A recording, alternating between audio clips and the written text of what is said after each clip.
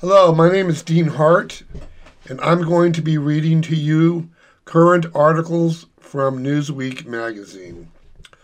Hoyer willing to drop state aid and stimulus deal to get essentials done. Christina Zhao.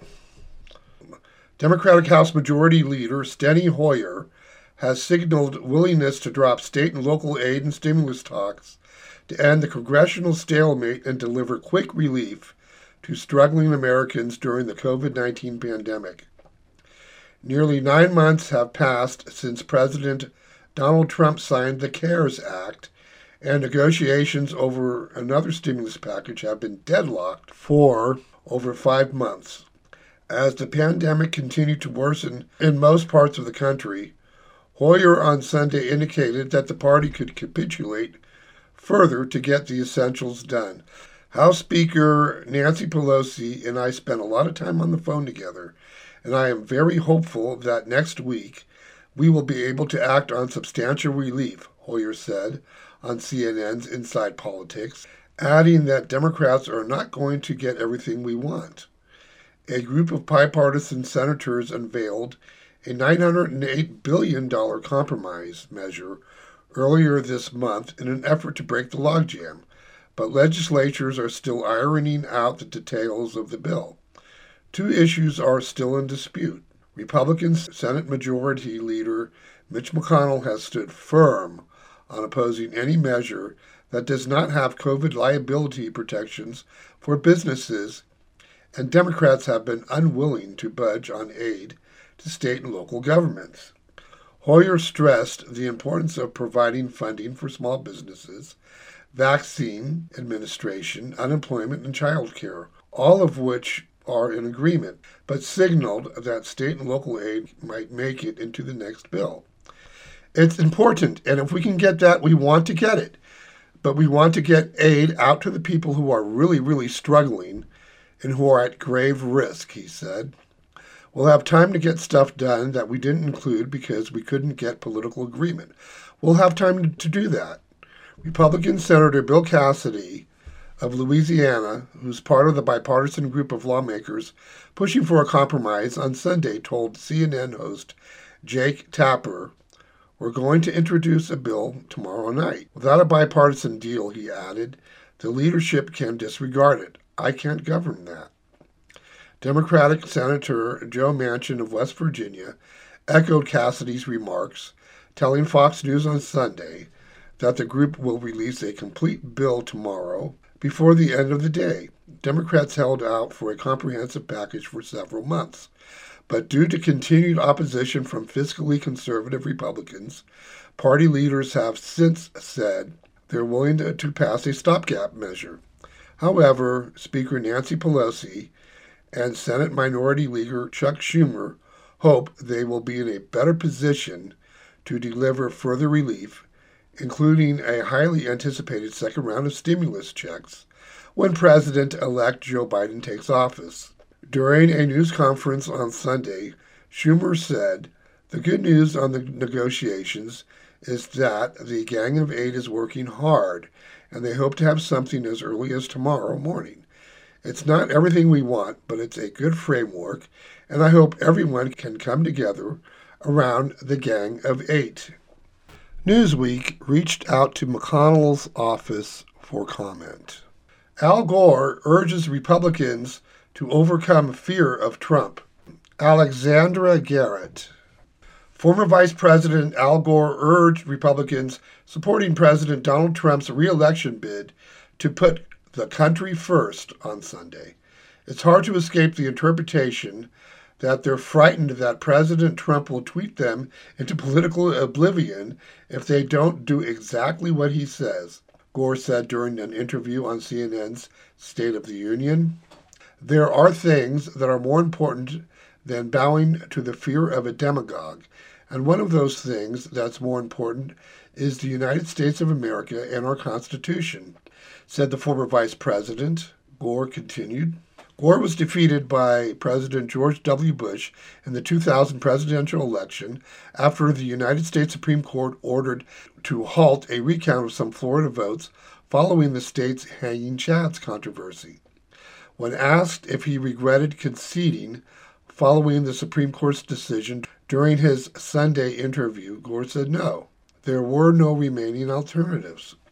There was no intermediate step between a final Supreme Court decision on a matter of this sort and violent revolution, Gore continued. Those who talk about continuing the fight after it's over with are being disrespectful of American democracy. The Trump campaign and the president's Republican allies have filed numerous lawsuits across the country, baselessly claiming President-elect Joe Biden's victory was a result of widespread voter fraud. However, many of these cases have been dismissed by state courts. On Friday, the Supreme Court denied the lawsuit filed by the Texas Attorney General, Ken Paxton, against 4 battleground states, Michigan, Pennsylvania, Georgia, and Wisconsin, aiming to overturn the election. Before the Supreme Court denied the case, Trump requested to join the lawsuit, and over 100 Republicans in the House of Representatives signed a brief in support of the litigation. I'm going to express the hopes that with the Electoral College votes tomorrow in all 50 states, and with the President-elect Biden receiving the majority, that will be a point at which some of those who have hung on will give up the ghost, said Gore. Although Trump has yet to formally concede the election to Biden, the Electoral College is expected to meet on Monday, December the 14th, as all 50 states certified their election results. According to the Associated Press, Biden won both the popular vote and the electoral vote. The president-elect won 51.4% of the popular vote and 306 electoral votes, surpassing the 270 votes needed to win, while Trump collected 46.9% of the popular vote and 232 electoral votes. Gore didn't respond to Newsweek's request for comment in time for publication. Charlie Pride's death prompts concerns about CMA Awards COVID protocols. Alexandra Garrett. Following the announcement of country music icon Charlie Pride's death Saturday due to complications from COVID, some people have raised concerns and speculated about the Country Music Association's, CMA, coronavirus protocols after the singer's recent appearance at its 2020 awards show.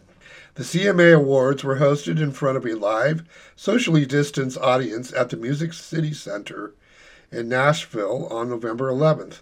Unlike other music awards shows produced during the pandemic that opted to forego a live audience.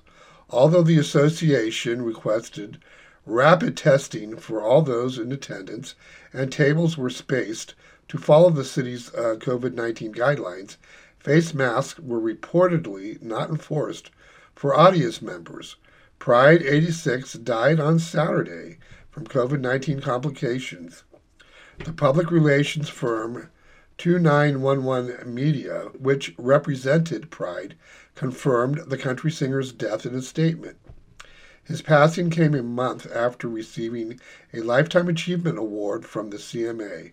Pride was the first black member of the Country Music Hall of Fame.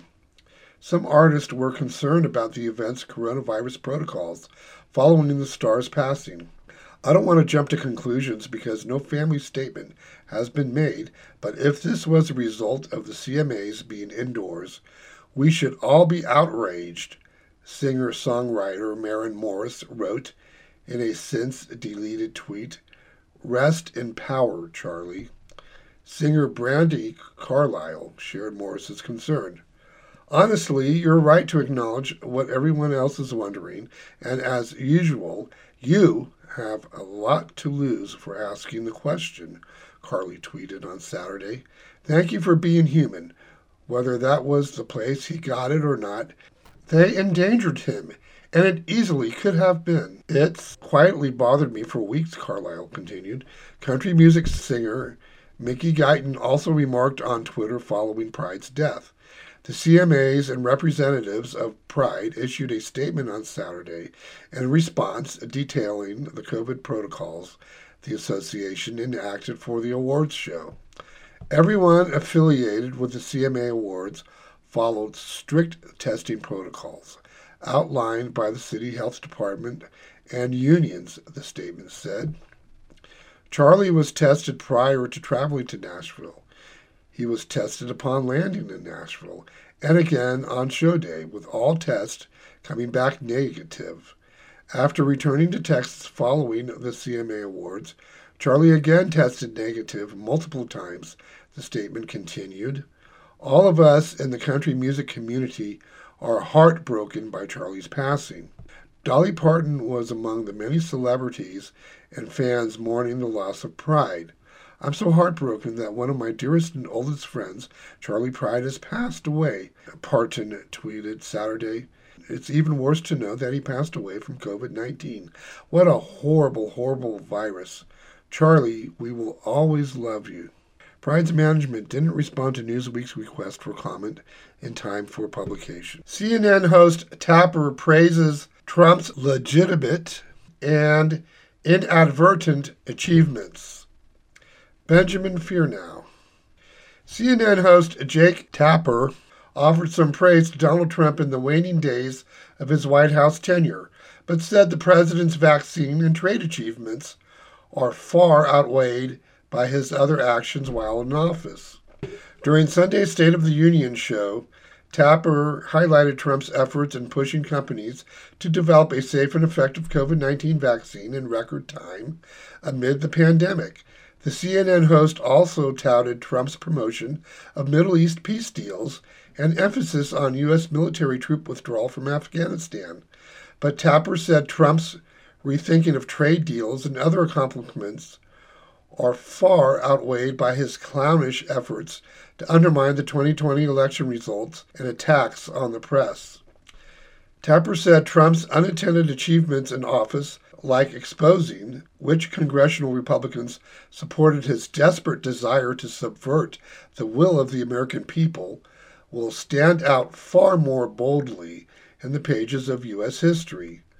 Outgoing President Trump deserves our thanks for approving Operation Warp Speed, which helped to bring us the COVID vaccine, Tapper said at the close of the show. He has rethought trade deals. He has reimagined peace in the Middle East. He has pushed foreign policy consensus to put more of a priority on bringing U.S. service members home, even if his follow-through has been rather wanting.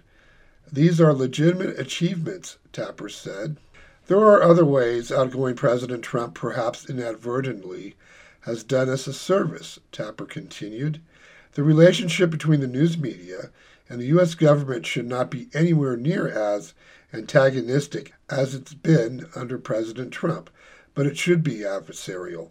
Maybe Trump has the right not to attend the dinners where politicians and reporters cozy up to each other. Maybe he exposed as unseemly something that should not return to normal. Tapper said Trump has also laid bare that many formerly rudimentary Washington processes were upheld upon an honor system that clearly does not work. A government upheld upon the honor system only works if everyone involved has honor. This seems something that legislators should re-examine, the longtime journalist continued. But Tapper said the president unwittingly exposed 18 state attorneys general, a majority of House Republicans, and a few United States senators for supporting a legal brief based on conspiracy theories, referring to the election lawsuit filed by Texas Attorney General Ken Paxton directly to the Supreme Court. President Trump did us a favor by exposing these elected officials. They are definitionally people who signed on to a desperate desire to subvert the will of the American people, to disenfranchise voters in Georgia, Pennsylvania, Wisconsin, and Michigan based on lies and conspiracy theories, putting an immoral and corrupt power grab above democracy, Tapper said. Tapper noted that President Trump made House Republicans go on the record last week as 126 House GOP members, including House Leader Kevin McCarthy and Whip Steve Scalise signed their names to Trump's undermining efforts. They actually signed their names to this unconservative, undemocratic, un-American, mendacious joke of a lawsuit that would disenfranchise millions of their fellow Americans, he concluded. Newsweek reached out to the White House and the National Republican Congressional Committee for additional remarks Sunday afternoon. A Fox News poll released Friday found 42% of Americans saying they believe Trump will go down in history as one of the worst presidents of all time. He currently holds a 52% disapproval rating, just weeks before Biden's inaugural day. 82% of Trump voters say Biden's win not legitimate, according to a poll. Benjamin Fearnow. A majority of Americans, overall 62%, said the presidential election is over and settled, but 82% of President Donald Trump's supporters said they don't consider President-elect Joe Biden's win legitimate, according to a CBS News/YouGov poll released Sunday. About half of Trump voters said the president should refuse to concede the election despite all of his legal team's challenges having been rejected by the courts and states across the country certifying their results. 0% of Biden voters agreed with the poll's question that asked, is Joe Biden the legitimate winner of the 2020 presidential election? But 82% of Trump voters said no, he is not the winner. Nationally, 98% of Democrats said they believe their vote was counted accurately, compared to 78% of Republicans who said the same. Among Trump voters surveyed, an overwhelming 79% majority said the election results should continue to be contested by the president's legal team. The new survey also dove into how many Biden and Trump supporters believe the country should proceed just weeks ahead of Biden's January 20th inauguration day. A nearly unanimous 97% of Biden voters said Republicans in Congress should move on to other matters, while exactly three-quarters of Trump voters said congressional Republicans should try to keep Trump in power. An overwhelming majority of independent voters, 88%, said they believe their votes were counted correctly during this year's presidential election. A slim majority of Trump voters, 51%, said the president should refuse to concede that he lost to Biden, despite Biden's 306 electoral college votes over Trump's 232. That is the exact same electoral gap in which Trump defeated Hillary Clinton 4 years ago during the 2016 presidential election. Clinton conceded defeat within hours of polls closing. In terms of the overall vote count, Biden won roughly 81.2 million votes to Trump's 74.2 million votes nationwide. A recent Fox News poll found 42% of Americans overall saying Trump will go down in history as one of the worst presidents of all time, and a majority, 54% of respondents, said they have an unfavorable view of the current president. A similar majority said the president's current efforts to undermine the will of the people in the last election have hurt democracy as the world is watching. The CBS News/YouGov poll also reflected a massive divide in how partisan politics has infiltrated people's views of how the election was reported. About 97% of Biden supporters said they believe the so-called mainstream media reported the election results accurately, but just 14% of Trump supporters said the same, compared to 57% of American voters overall who said the reporting was accurate. Newsweek reached out to the members of both the Biden transition team and the Trump campaign for additional remarks Sunday afternoon. New York Governor Andrew Cuomo accused of sexual harassment by former advisor. Jason Lemon. Lindsey Boylan, a Democratic candidate for Manhattan Borough President, accused New York Governor Andrew Cuomo, a Democrat, of sexual harassment during the time she worked as an advisor to him. Boylan served as Deputy Secretary for Economic Development and Special Advisor in the Cuomo administration from March 2015 until October 2018. She then unsuccessfully challenged New York Representative Gerald Nadler in the 2020 Democratic primary. Last Saturday, Boylan posted a series of tweets alleging that the work environment in Cuomo's administration was toxic. Then on Sunday, she alleged that she'd been sexually harassed by the governor. Yes, at New York Gov. Cuomo sexually harassed me for years. Many saw it and watched. The former Cuomo administration official tweeted Sunday, I could never anticipate what to expect. Would I be grilled on my work, which was very good, or harassed about my looks? Or would it be both in the same conversation? This was the way for years. Boylan alleged that she was not the only woman to experience harassment. Not knowing what to expect, what's the most upsetting part aside from knowing that no one would do a damn thing, even when they saw it? No one. I'm angry to be put in this situation at all. That's because I am a woman. I can work hard my whole life to better myself and help others, and yet still fall victim as countless women over generations have. Mostly silent, she wrote. I hate that some men, like at New York Gov. Cuomo, abuse their power.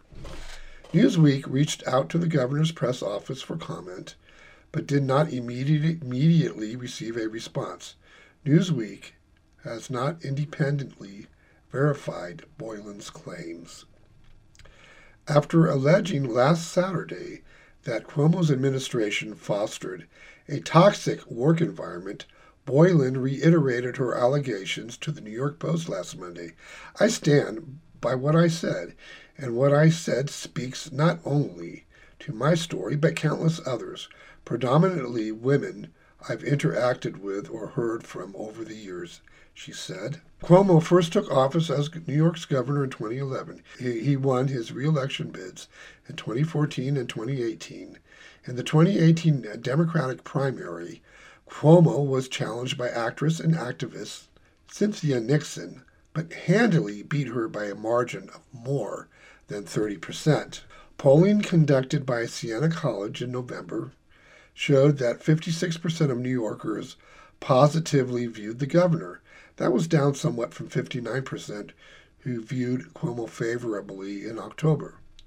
Although Cuomo was already well known on the national stage as the governor of the country's fourth most populous state, his profile grew during the COVID-19 crisis due to his daily briefings on the pandemic in the spring when New York was hit hard by infections and deaths. The governor has received widespread praise as well as significant criticism for his response to the situation.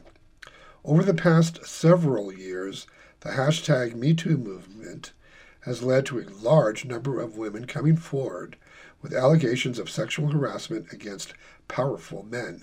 This has led to a national reckoning, with numerous high-profile men being removed from their positions and some being criminally prosecuted. FDA says first authorized COVID-19 vaccines benefits outweigh its risks. Benjamin Fearnow. The Food and Drug Administration, FDA, officially authorized the Pfizer and BioNTech COVID-19 vaccine for public use, announcing Saturday morning its known and potential benefits outweigh its known and potential risks. Dr. Stephen Hahn, FDA Commissioner, and Dr. Peter Marks, Director of the FDA Center for Biologics Evaluation and Research, said the emergency use authorization, EUA, of the country's first coronavirus vaccine is a continuing process, but they have complete trust and confidence in the expedited work of the agency scientists. Hahn noted Thousands of people are dying every day, and the EUA could not have come at a better time. Hans said the agency overwhelmingly agreed that the vaccine benefits outweigh its risks and urged everyone to take both doses of the vaccination. Both doctors cautioned that inoculation will take time and Americans should remain vigilant as they maintain social distance and wear masks in public. Marks noted that people who experience a severe allergic reaction should inform FDA tracking teams. Normally, the review process takes months, but Marks said the agency conducted this review in just a few weeks. Pregnant women and any individuals with severe allergies are advised to use caution should they choose to get the vaccine. Marks noted that as of now, the vaccine is not technically an FDA-approved vaccine, but is authorized for public use.